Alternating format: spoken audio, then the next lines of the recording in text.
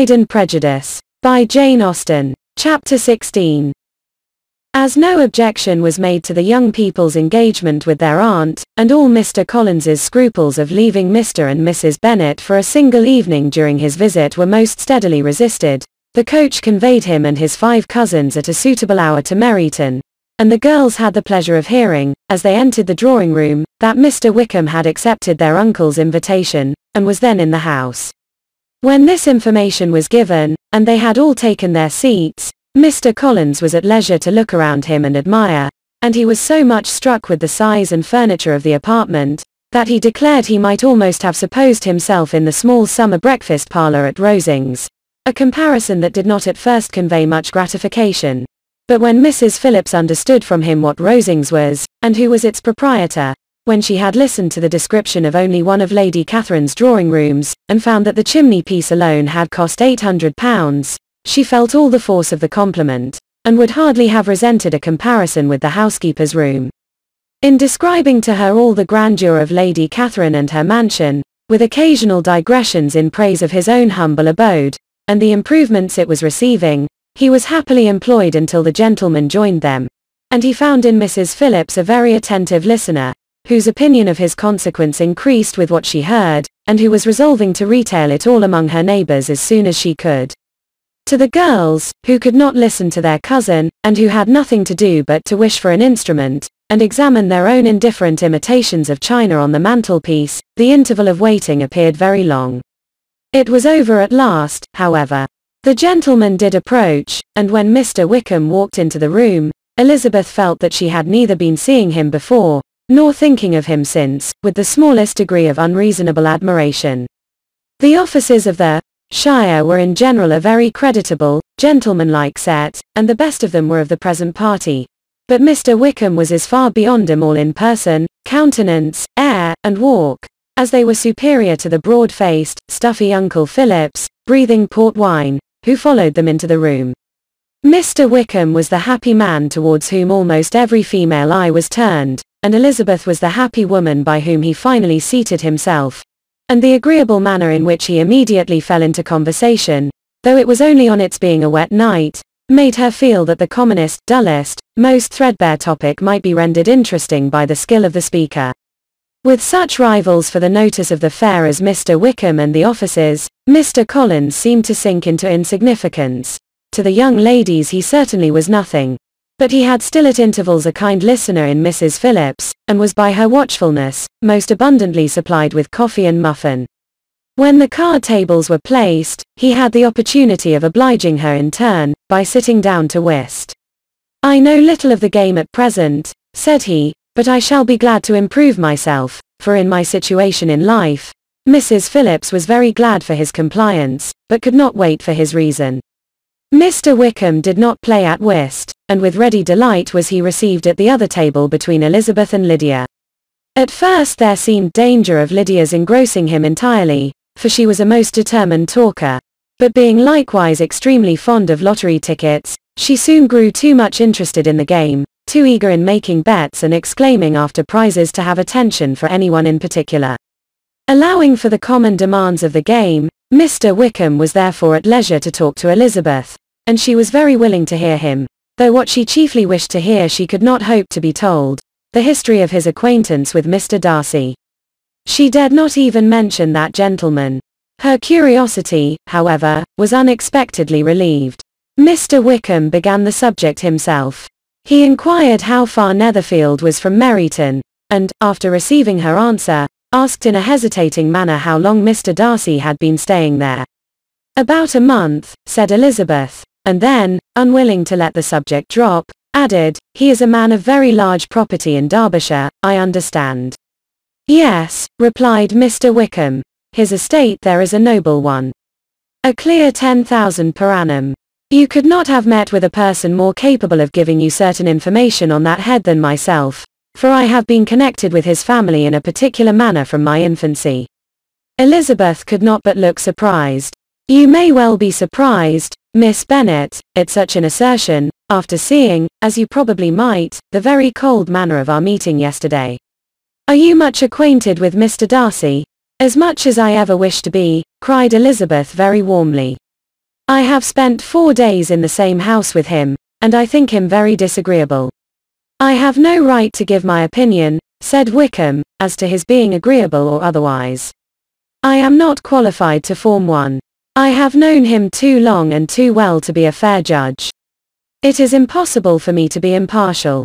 But I believe your opinion of him would in general astonish, and perhaps you would not express it quite so strongly anywhere else. Here you are in your own family. Upon my word, I say no more here than I might say in any house in the neighborhood, except Netherfield. He is not at all liked in Hertfordshire. Everybody is disgusted with his pride. You will not find him more favorably spoken of by anyone. I cannot pretend to be sorry, said Wickham, after a short interruption, that he or that any man should not be estimated beyond their deserts. But with him I believe it does not often happen. The world is blinded by his fortune and consequence, or frightened by his high and imposing manners, and sees him only as he chooses to be seen. I should take him, even on my slight acquaintance, to be an ill-tempered man. Wickham only shook his head. I wonder, said he, at the next opportunity of speaking, whether he is likely to be in this country much longer. I do not at all know, but I heard nothing of his going away when I was at Netherfield. I hope your plans in favor of the shire will not be affected by his being in the neighborhood.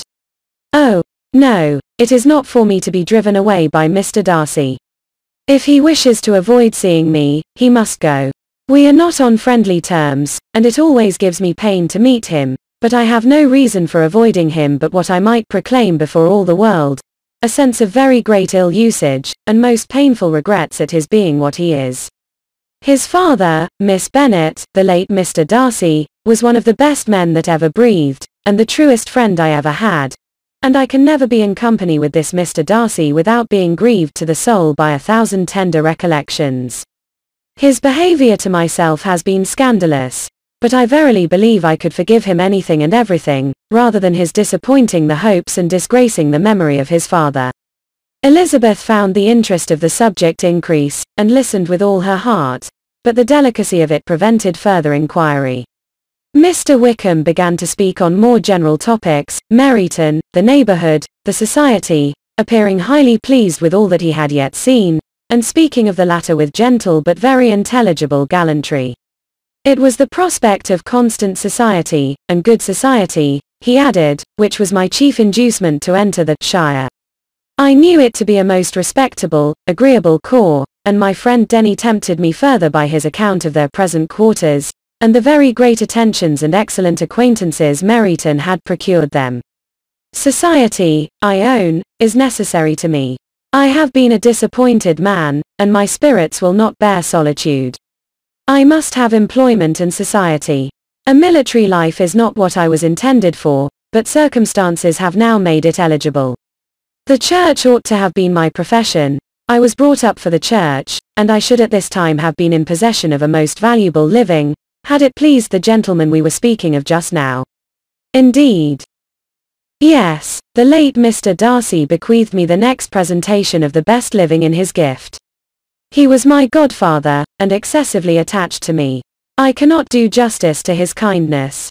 He meant to provide for me amply, and thought he had done it, but when the living fell, it was given elsewhere. Good heavens! Cried Elizabeth. But how could that be? How could his will be disregarded? Why did you not seek legal redress? There was just such an informality in the terms of the bequest as to give me no hope from law.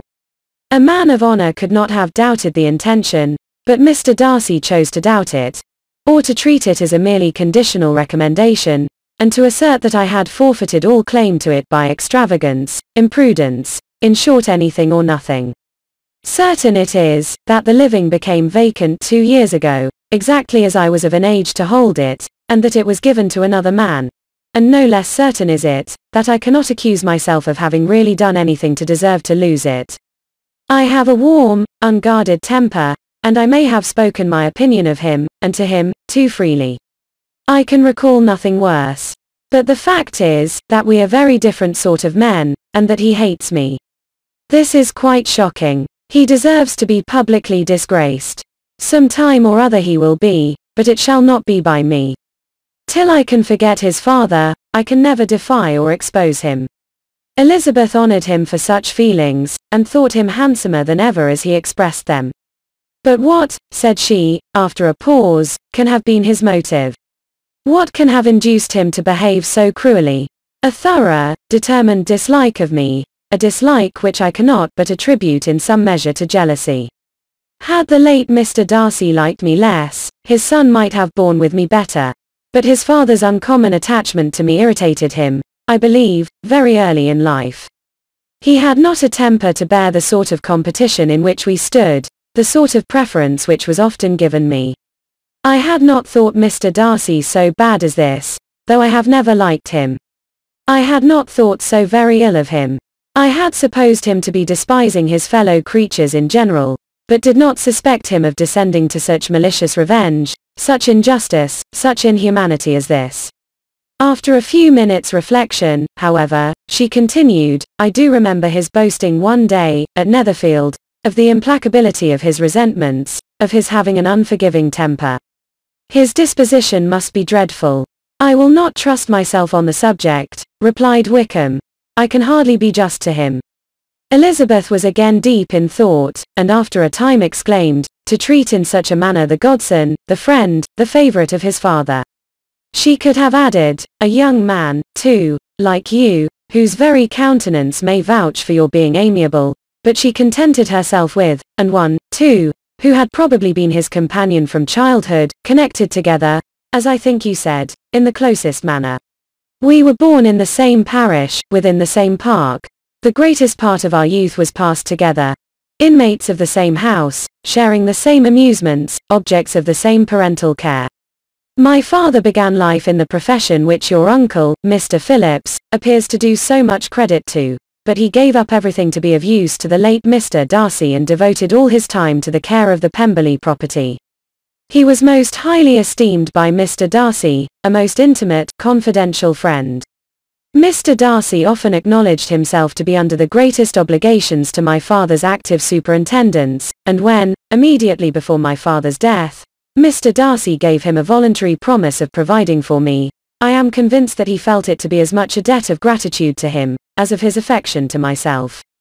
How strange! Cried Elizabeth. How abominable! I wonder that the very pride of this Mr. Darcy has not made him just to you. If from no better motive, that he should not have been too proud to be dishonest, for dishonesty I must call it. It is wonderful, replied Wickham, for almost all his actions may be traced to pride, and pride had often been his best friend. It has connected him nearer with virtue than with any other feeling. But we are none of us consistent, and in his behavior to me there were stronger impulses even than pride. Can such abominable pride as his have ever done him good? Yes. It has often led him to be liberal and generous, to give his money freely, to display hospitality, to assist his tenants, and relieve the poor. Family pride, and filial pride, for he is very proud of what his father was, have done this. Not to appear to disgrace his family, to degenerate from the popular qualities, or lose the influence of the Pemberley house, is a powerful motive. He has also brotherly pride, which, with some brotherly affection, makes him a very kind and careful guardian of his sister, and you will hear him generally cried up as the most attentive and best of brothers. What sort of girl is Miss Darcy? He shook his head. I wish I could call her amiable. It gives me pain to speak ill of a Darcy. But she is too much like her brother, very, very proud. As a child, she was affectionate and pleasing, and extremely fond of me, and I have devoted hours and hours to her amusement. But she is nothing to me now. She is a handsome girl, about 15 or 16, and, I understand, highly accomplished. Since her father's death, her home has been London, where a lady lives with her, and superintends her education.